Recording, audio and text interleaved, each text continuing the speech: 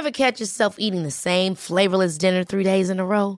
Dreaming of something better? Well, HelloFresh is your guilt-free dream come true, baby. It's me, Keke Palmer.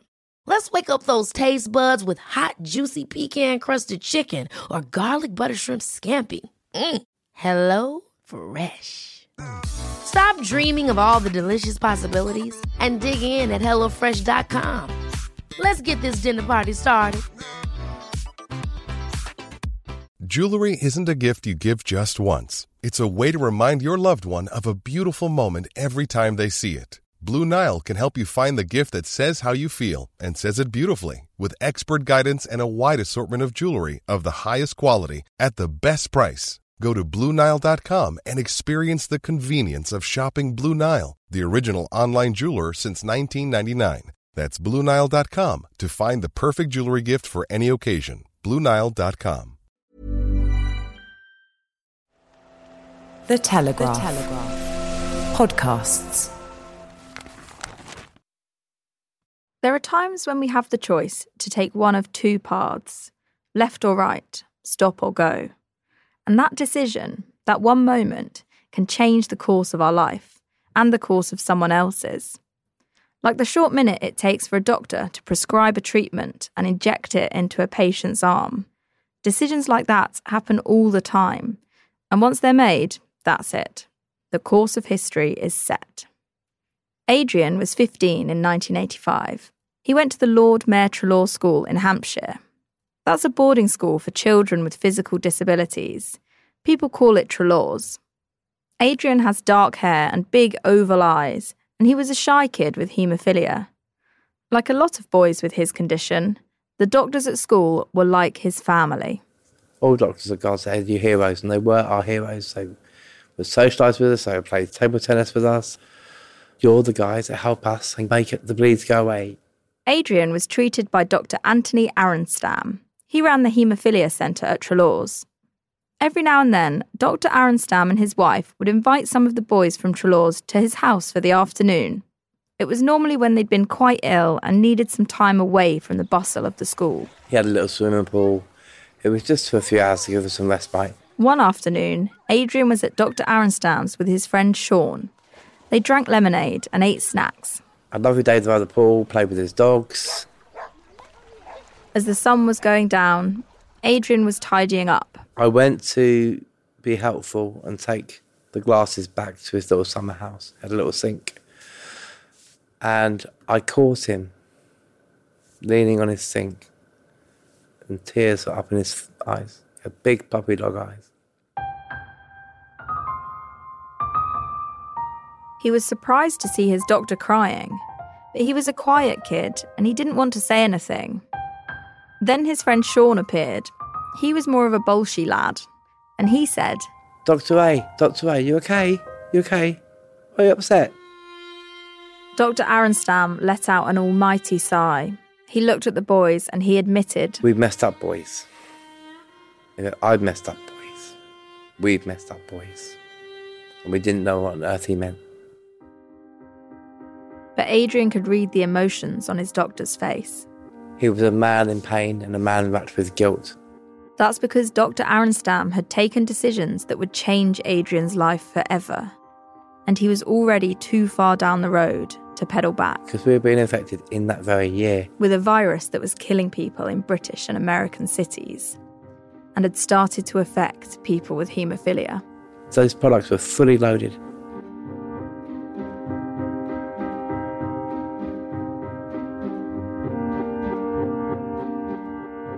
Looking back, Adrian wonders how much Dr. Arenstam knew that summer evening in 1984, and why he didn't say anything sooner. They didn't do a damn thing to stop it. So can you imagine being torn between hero worship, almost a Stockholm syndrome? Not long after that day by the pool, Dr. Arenstam had grave news for some of the boys at Trelaw's. There was HIV inside the school. And then you're looking around the transfusion room and go, we're all going to die. We're all going to die. I'm Cara McGugan, and this is Bed of Lies, Episode 2, Experimentation. This story's been swirling around for decades, ever since the first drop of infected plasma entered the bloodstream. But people seem to know so little about it. That was the case back in the 80s, and still is today, even though thousands of people have died from AIDS. It's a complicated story with a lot of medical jargon, and it spans decades.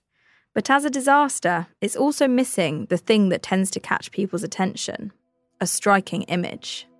There's no blackened tower of Grenfell or panic-stricken faces of Hillsborough, and yet many more people died.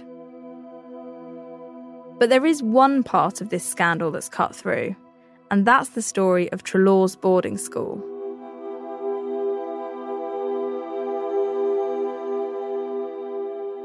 It's here that the true scale of the infected blood disaster starts to take shape, because 122 boys with haemophilia studied there in the 70s and 80s, and today 90 of them have died, including Claire's husband Brian, whose story I told you in the last episode.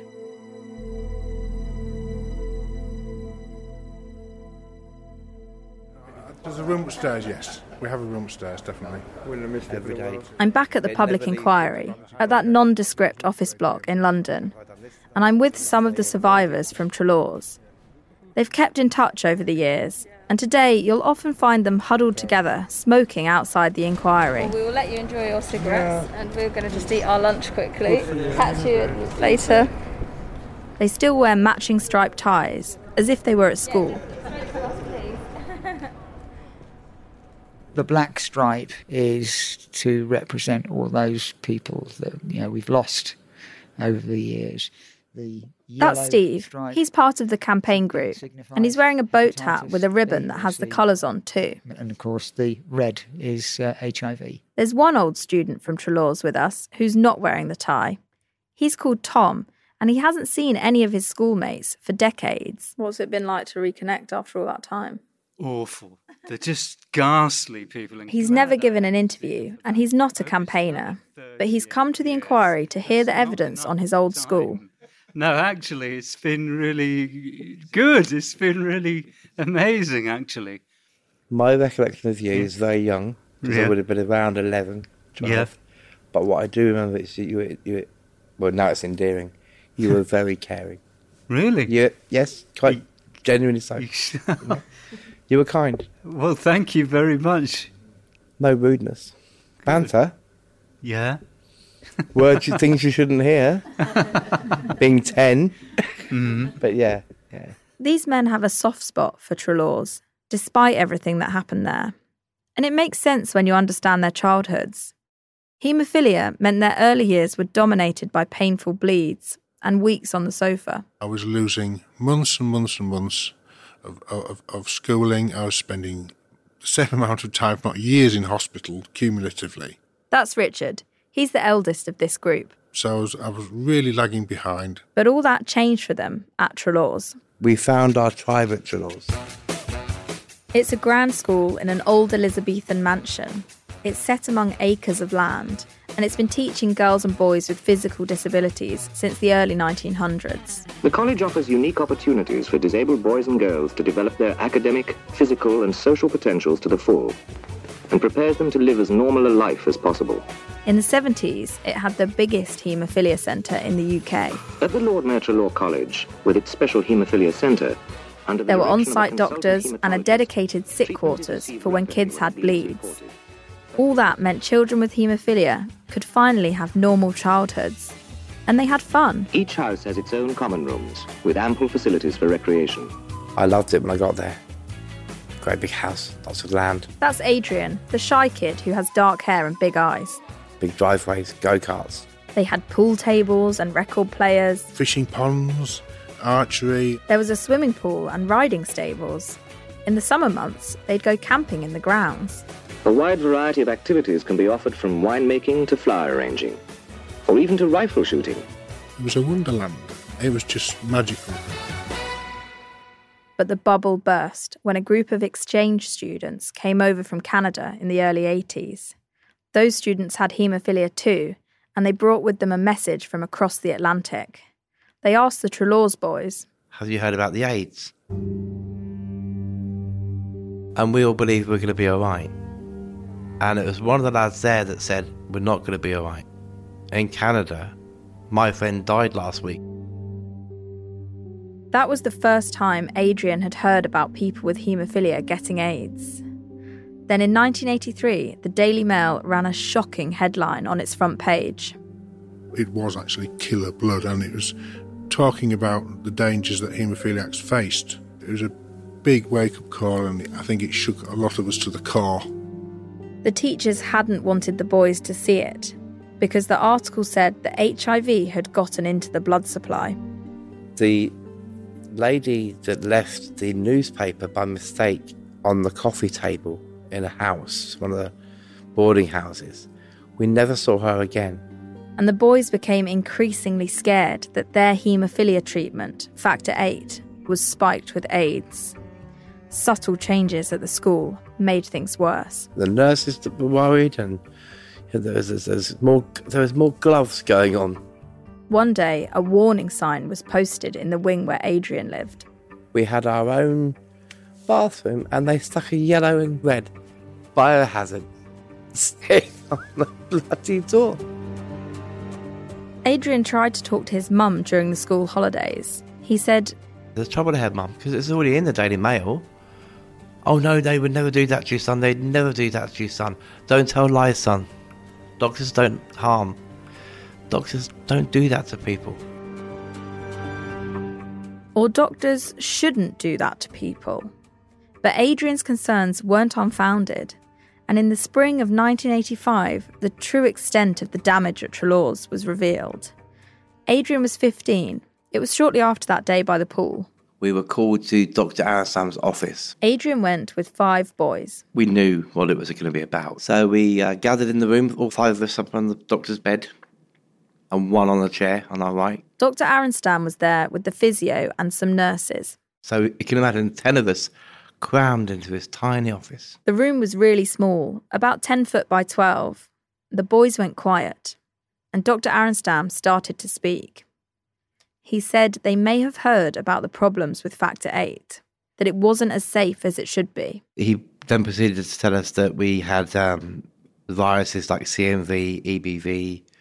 He believed that's why we all got shingles and chickenpox, which was always a bit strange. And we get a run of cold sores. So were those what other viruses that were in the products?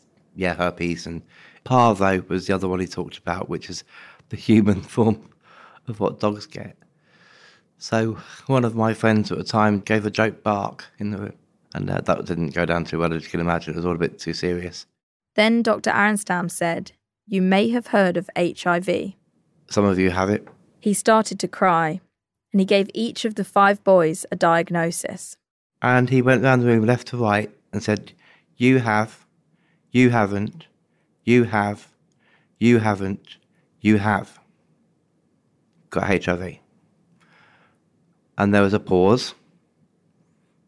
By this point, he was really quite tearful. You never forget these things, do you? They just stay. Adrian was one of the you-haves. He had HIV. The boys sat in silence. Then his friend shouted, "How long have we fucking got then?" That's what he said. And they proceeded that we had probably 2 to 3 years to live. And we'd probably be gone by 18, 20.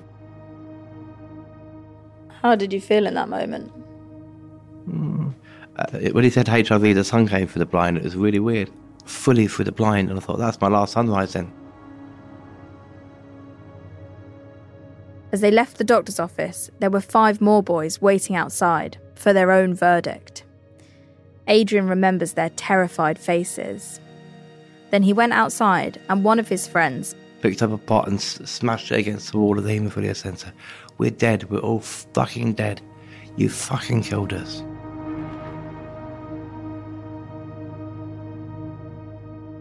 And while one friend smashed the pot, Adrian turned to another and gave him a hug.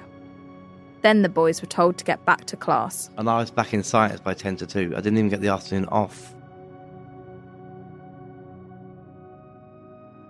Is it hard to go back to Yeah, that? that moment is, yeah. Because they all died. They're all dead. In fact, I'm the only survivor from that group of 5.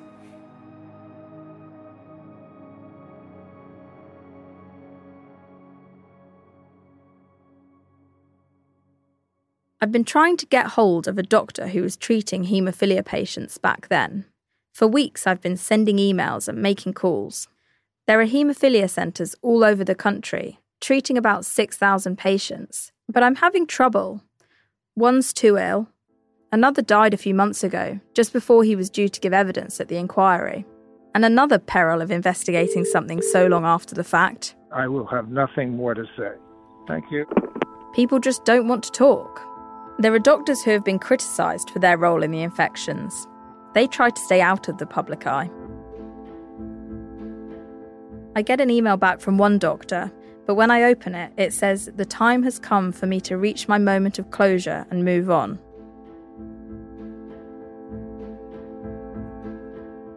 I'm losing confidence, but then I get a message on Facebook, and I let my producer know. I've just received a message back from Dr. Leocat Parapia, who I sent a message to on Facebook this morning, and he said, "Please ring me, I do have a story for you." More on that after this short break.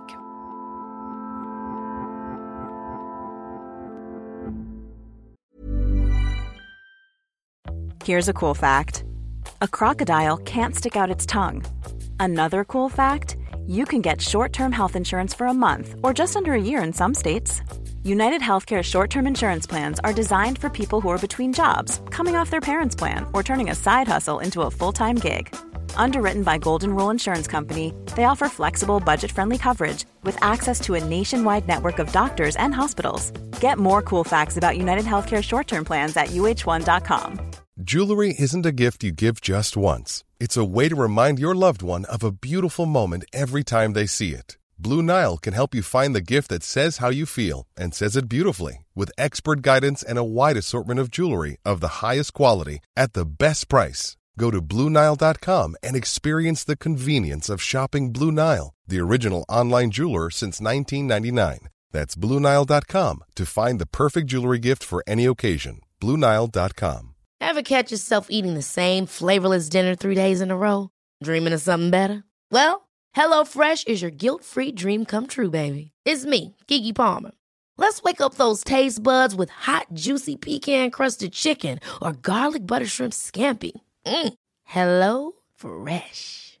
Stop dreaming of all the delicious possibilities and dig in at HelloFresh.com. Let's get this dinner party started.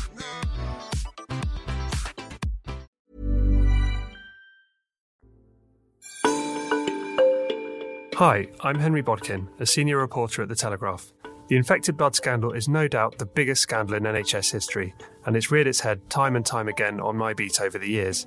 I've written about the lies and the cover-up, the disturbing experiences of the Trelawn's boys, and the long road to justice for the survivors, things you'll hear about in more detail in Cara's reporting on this podcast. Covering stories like these helps ensure that scandals like this one won't happen again. But we couldn't put the time we need into them or make podcasts like Bed of Lies without the support of the Telegraph subscribers. If you're not already signed up, you can head to telegraph.co.uk/lies podcast, where you can get the first 30 days free.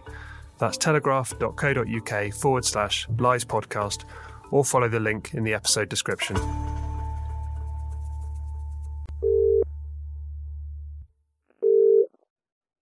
Hello. Hi, is that Dr. Parapia? Parapia, yeah, speaking. Thank you. Dr. Leocat Parapia was director of the Bradford Haemophilia Centre. He retired in 2009. There were a lot of things that were not spoken about. You know, the whole system is corrupt. We speak for a couple of hours, and he's candid about what happened. It's a personal tragedy for a doctor. You know, a doctor doesn't expect to give treatment and then suddenly find that people died because of your treatment. Incredibly traumatic, and people were my friends, you know, they were very close to me. And that's why he wants to help me. Many of the people I've spoken to feel like their doctors let them down. Richard has a question he's always wanted an answer to. He's an older Trelawn's boy, And he wants to know why his doctor took so long to tell him he had the virus. Although I was diagnosed with HIV in 1984, I wasn't told until 1988, which is a big gap. To tell me so long after the new, it was unbelievable. And at that point, Richard was dating his wife-to-be.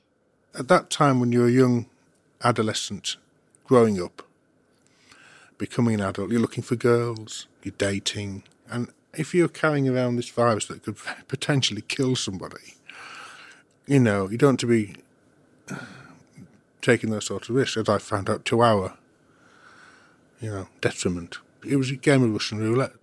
Richard's case wasn't a one-off. Lots of patients have similar stories of long delays. The haematologists viewed us haemophiliacs as like part of their family, their children, if you like. Now, were they trying to protect us by not telling us? Did they feel guilty? I mean, these are all unanswered questions which only they can answer. Unfortunately, there's not many of them about to ask anymore. But I've now found a doctor who will talk to me, Dr. Parapia, and I put Richard's questions to him. Why would doctors make that decision? The doctors often felt that they were helping the patients by not upsetting them or not putting restrictions on their family life, because they would have had to be advised you should use condom with your wife. If there was no treatment, you'd be upsetting them. Did you ever delay telling someone? No, I always believed in sharing. And he's clear on one thing. This is no way to treat people. These weren't isolated incidents of doctors mistreating patients. In fact, in the early days of AIDS, a lot of things happened that are quite shocking when you look back. I'm going to tell you about one of them. When witnesses give evidence at the public inquiry, they walk up a couple of steps and sit on a chair at the end of a long table. It's at the front of a big conference room. I'd got the most preposterous pair of heels on. I'm back with Frankie, who I introduced in the last episode. She used to be in Modette, and she's wearing her mum's rings. I wanted to look like I was there for business, that I was there for my truth. I didn't want to be dressed as a victim. I don't want to be known as a victim. We're talking about the day she gave evidence at the public inquiry. She got a lot of support from the chair, Sir Brian Langstaff. I was physically shaking. You could hear it in my voice. And Sir Brian said, do you want to stop? And I said, no, if I stop, I won't carry on. The story I'm about to share with you has only been told once before, when Frankie gave evidence that day. She's agreed to tell it one more time, and then she never wants to speak about it again. A little word on that, because sometimes in journalism it can seem like you're exploiting people's pain, but Frankie wants to get this out there. There may be other women who have gone through the same situation who feel bound by guilt and shame, so I'd like to think there might be somebody out there who I might be helping. When I left Frankie in the last episode, she was 19. Her husband Joe had been diagnosed with HIV, and what's more, she was pregnant, and she needed to work out whether to have the baby. I don't know how you make a decision like that, if I'm honest. Sorry. Frankie doesn't remember having much choice. In fact, she uses one word consistently when she talks about that time: duress. But I think that the whole decision-making process was bound by misinformation, lack of support, duress. Doctors advised her strongly to have a termination. Remember what Frankie said when I first spoke to her? I've felt for many years that I was a murderer. Well, it's this decision that's haunted her for all this time. What do you think it was that made you feel that it was your fault that you were a murderer? Because I guess the decision ultimately is mine, I thought, but now I look back at what pressure we were under, the situation we were under, and the stigma and the actual world as it was then back in the 1980s, it's pretty horrific. The thing is, Frankie's not the only person I've spoken to who was pressured by doctors. About a year after Richard from Trelaws was diagnosed with HIV, his wife fell pregnant. We had an accident, I think that's the best way of putting it. And when she went to see the doctor, she was told, in no uncertain terms, to have the child aborted because of the risk that the baby would be HIV positive. So, unfortunately, that was our first and only chance to have a child, so we weren't ever able to start a family, which was devastating, as you can imagine. Frankie was heavily pregnant by the time she had a termination. I was 7 months pregnant. So she had to be induced into labour. It goes without saying that was the worst day of Frankie's life. She still remembers the neon strip lights of the hospital and the coldness of the doctors. When you go into a ward, there's an awful lot of interaction. There's people making you feel calm. I had none of that. Jo had to wait outside and Frankie was ushered into a room on her own. People who've been through labour would know when you're in agony and you need something and you need someone. There was no one. The doctors and midwives were dressed in full protective gear. They looked like they were in spacesuits. But Frankie didn't have HIV. At the end of the termination, a doctor said to me that women like me should be sterilised. And that's kind of something that stays and resonates with you. You still feel that it's you. You still feel, could I have known? Could I have done something? Could I have understood better? Could I have been more informed? Could I have saved this situation? I don't know, if I'm honest. I don't know. Frankie had the termination on a Friday, then went back to work on the Monday, and she didn't tell anyone what had happened. After she shared this story with the inquiry, the chair, Sir Brian Langstaff, told her something she'd waited years to hear. I wouldn't myself use words like angry or bitter to describe what you've said. I think rather the words that come to my mind are fierce and passionate about what has happened to you and what should, in the future, happen to you. And I hope that your hopes for the future are realised. Yeah, me too. Thank you very much. Thank you. And when I finished it, I thought, oh God, I hope that helps someone.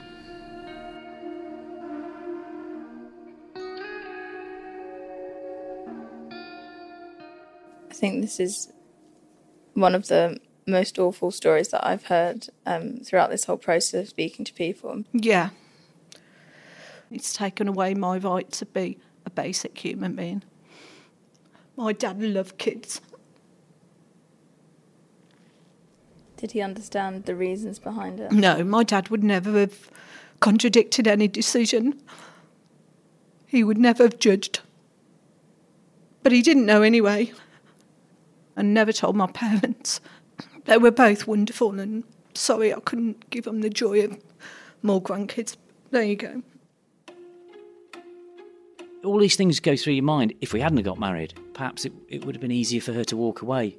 And she would have had a totally different life. If I'd have gone to Trelaws, would I still be here, or would I have died very early on? All these different things that affect your life, and then the others that are with you, on one little decision. I want to pick up on what Jo said there. If he went to Trelaws, would he have died young? What's happened at Trelaws is a tragedy. Small boys being infected with HIV. But surely it couldn't have been avoided. You have to bear in mind at that point, it was just one big accident. That's all we were ever told. This is a big mistake. That was a big banana skin. We couldn't possibly have known. That's Adrian again, one of the Trelaws boys. Surely it was an accident. HIV filtering through the blood system into the arms of young patients. Well, I've already told you that other viruses were filtering through Factor VIII. And I've been looking into one of the more serious ones because it tells an interesting story. Hepatitis. I had my third bout of hepatitis in 1981. Hepatitis is an inflammation of the liver, and there are lots of different types, A, B, C, D, E. They're all a bit different. Hepatitis B tends to be short-lived. It's a bit like food poisoning, and that was going around Trelaws. Nurse pulled my eyes down, saw the yellow, said, yep. Didn't say what it was. You need to be here in this room for 2 weeks. A week later, someone else joined me in the 2-bed isolation room. When there were big hepatitis outbreaks at the school, the boys with haemophilia were segregated from their peers. They had to sit on their own table in the dining room, and their cutlery was marked with red stickers. Hepatitis A is quite contagious. Yeah, or B. Or B, so gloves, masks. What were the symptoms when boys went down with hepatitis? What did that look like? Some people would describe like being really... That's Tom, the guy who's reconnecting with his classmates. vomiting green. Does anybody else know of vomiting green? Did that happen to anyone? Still to this day, it's the sickest I've ever been, as in vomiting. I was so unwell. And that outbreak affected 10 other boys as well as 81. 50 years old now, and I will never forget. Rumours have circled for decades that there was something more sinister going on at Trelaws, that doctors knew more than they were letting on, that doctors were watching students closely, that they were testing different treatments on them. And as documents have been unearthed through the inquiry, it appears there could be something to it. In my reporting for this story, there are quite a few documents that have stopped me in my tracks. One of them is a letter written by 2 leading haemophilia doctors in Oxford.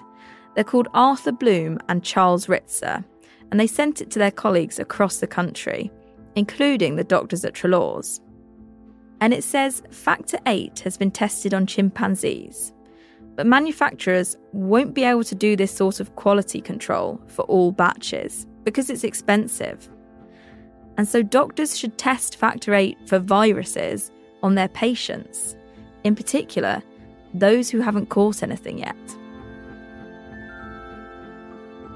I nicknamed the quote cheaper than chimps letter, which was a letter from 1982. That's Carol, the AIDS nurse from the first episode. Her husband actually had haemophilia too, and he died from the virus. Then she spent years trying to get to the bottom of what happened to him. And this letter stood out to her. And I thought, good grief, this looks like haemophiliacs are being experimented on. Did they know the risks of getting that treatment at the time? Did they even know they were involved in studies? Was informed consent sought from them? Did they understand the implications of this treatment?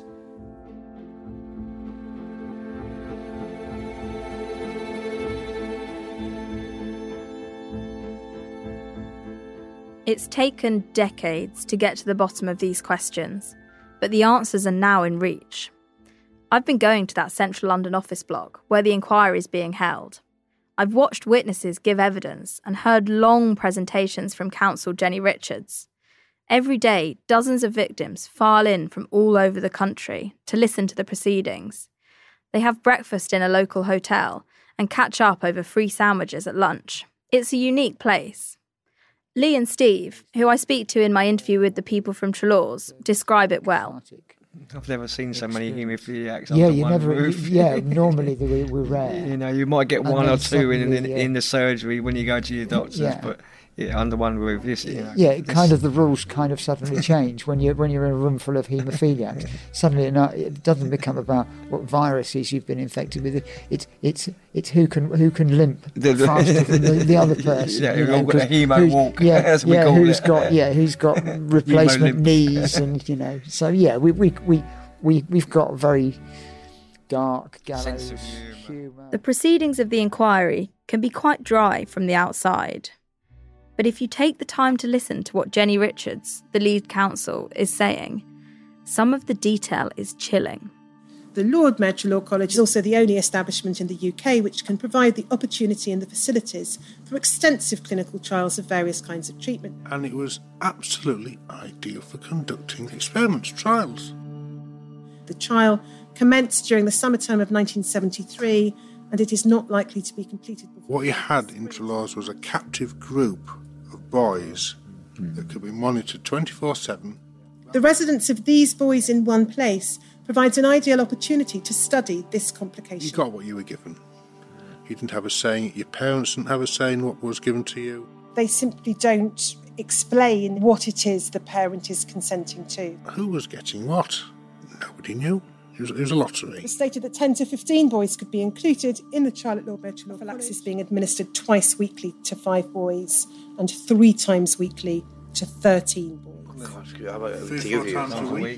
Will be carried out at regular intervals on blood samples which are collected at the time of infusions given to the boys. Syringes were just laid out randomly, unlabelled. Liver function tests, SGOT, SGPT, etc. I remember seeing a mixing machine with the bottles rotating on them, and all the labels peeling off the bottles. The danger of contracting the blood-borne viruses causing hepatitis is also increased. Frequency rose in the HIV period. This type of research cannot at present be conducted anywhere else. You've got to keep jabbing yourself. Did this really happen? And it did. It actually did happen.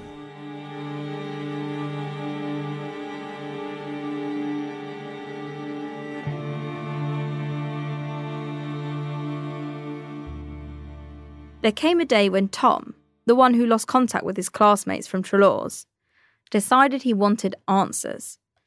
So he asked one of the school medics, why are all these boys getting hepatitis? And finally, he got the truth. Our treatment came from America, and it was made of the blood of thousands of people put together, some of whom may have been drug users and shared needles and had diseases, and that got into our treatment and was making us ill.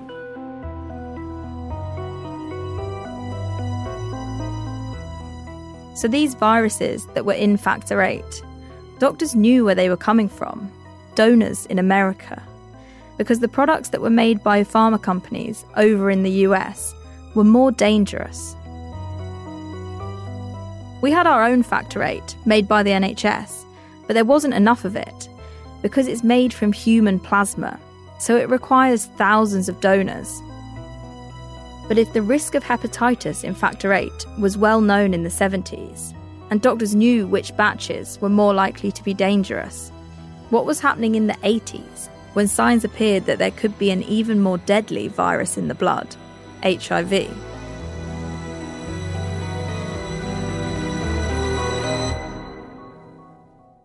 I've just got an email from another doctor, which is interesting. It's Professor Edward Tuddenham, and he says, let's talk about it. He says he's always been ready to speak about what his experience in those years was and his views on what happened and why. He's quite a top doctor, so it'll be interesting to hear what he has to say. And he says, how would you like to proceed? So I'll get in touch with him now. When I get this email, it's a breakthrough because Professor Edward Tuddenham is a world-leading haemophilia doctor. He was high up at the Royal Free Hospital in London and still works at UCL. Hello. Hi, is that Edward? Yes. Hi, it's Cara from the Telegraph. Hello. We managed to catch each other. It would be really nice to do that. It was really, really needed uncovering and exposing fully to the light of day, which like the doctors at Trelaws, he was close with his patients. He wouldn't do anything to intentionally harm them. Well, I would like to say that it was a friendship relationship as much as a professional carer relationship. I was involved with running summer holiday camps, and we used to go up into the mountains of North Wales, and we'd do canoeing, kayaking, climbing. This was all with boys from about 7 to about 12. And we had wonderful times. Then in 1985, 2 of his patients died of AIDS, and it was alarming. So that was the beginning of the tide that washed over us and took half our patients from us. Do you remember how you felt at the time when you first sort of realised what was affecting those 2 patients? was appalled, I was shocked. I realised that this infection had travelled with the blood product to our patients, and clearly it had killed them. I mean, it's the worst possible experience one could have as a doctor, that one has actually carried out treatments that have caused the death of your patient. It sounds like it must have been very difficult with lots of your patients coming down with deadly diseases. It was harrowing, of course. Absolutely harrowing. But the thing is, the infections weren't a complete surprise, because people with haemophilia in Britain and America had already started getting ill with AIDS. That virus came in over the 8 years that I was treating patients because we were not making enough factor concentrate to treat all our patients. So the disaster became apparent gradually over that time. Were you thinking and talking much about the threat posed to your patients? Yes, we were. It was clear that this was a threat. There was no doubt in our minds that this was a risk. Did you know the potential of HIV infection, and did you ever sort of think about that as you were administering Factor VIII to patients? Yes, we couldn't give UK source concentrates to every patient, so there was this apparently highly purified, potent concentrate that was highly effective in stopping or preventing bleeding, and this was available in quantities sufficient to provide the needs of our patient. And doctors had to decide, should they stop giving their patients the new miracle treatment, the treatment that let them climb trees and play football, or should they keep using American Factor VIII and risk giving their patients a fatal virus? There was a trade-off, improving quality of life and range of activities versus the risk of and high risk of this deadly infections. The balance as we perceived it in the earlier part of this period, the early 80s, was still in favour of using a treatment that would prevent life-threatening bleeding. So it was a miscalculation, but it was taken in good faith. At the end of the day, we were responsible for prescribing. But doctors haven't deliberately killed anybody there. But the guilt has stayed with doctors like Parapia and Tuddenham. I think of those patients every time I go into the centre. To this day? To this day, yes. What comes to mind about them? I remember them as young men. They shall not grow old, as we that are left grow old, as we say at the Armistice Day. I think of them as young men. As a Christian, I look to meet them again.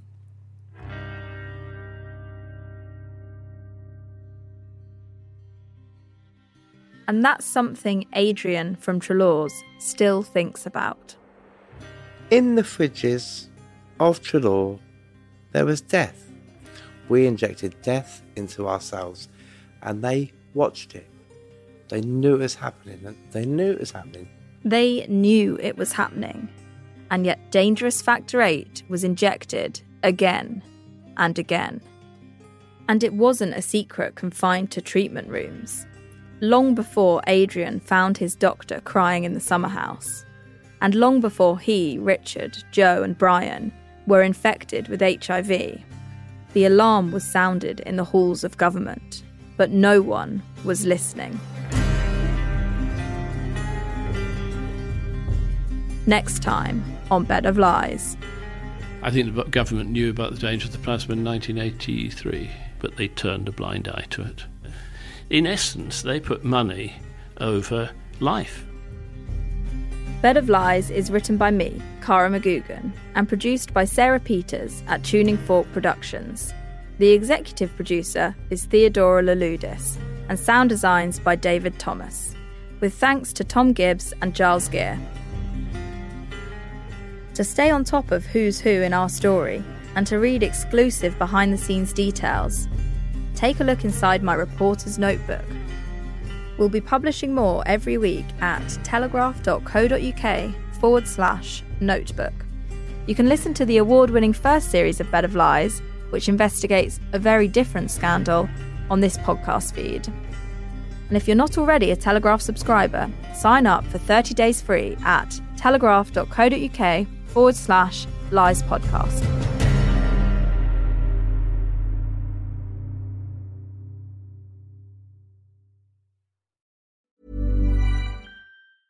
Hey, it's Paige DeSorbo from Giggly Squad. High quality fashion without the price tag. Say hello to Quince. I'm snagging high-end essentials like cozy cashmere sweaters, sleek leather jackets, fine jewelry, and so much more. With Quince being 50 to 80% less than similar brands. And they partner with factories that prioritize safe, ethical, and responsible manufacturing. I love that. Luxury quality within reach. Go to quince.com/style to get free shipping and 365-day returns on your next order. Quince.com/style. Ever catch yourself eating the same flavorless dinner 3 days in a row? Dreaming of something better? Well, HelloFresh is your guilt-free dream come true, baby. It's me, Keke Palmer. Let's wake up those taste buds with hot, juicy pecan-crusted chicken or garlic butter shrimp scampi. Hello Fresh. Stop dreaming of all the delicious possibilities and dig in at HelloFresh.com. Let's get this dinner party started.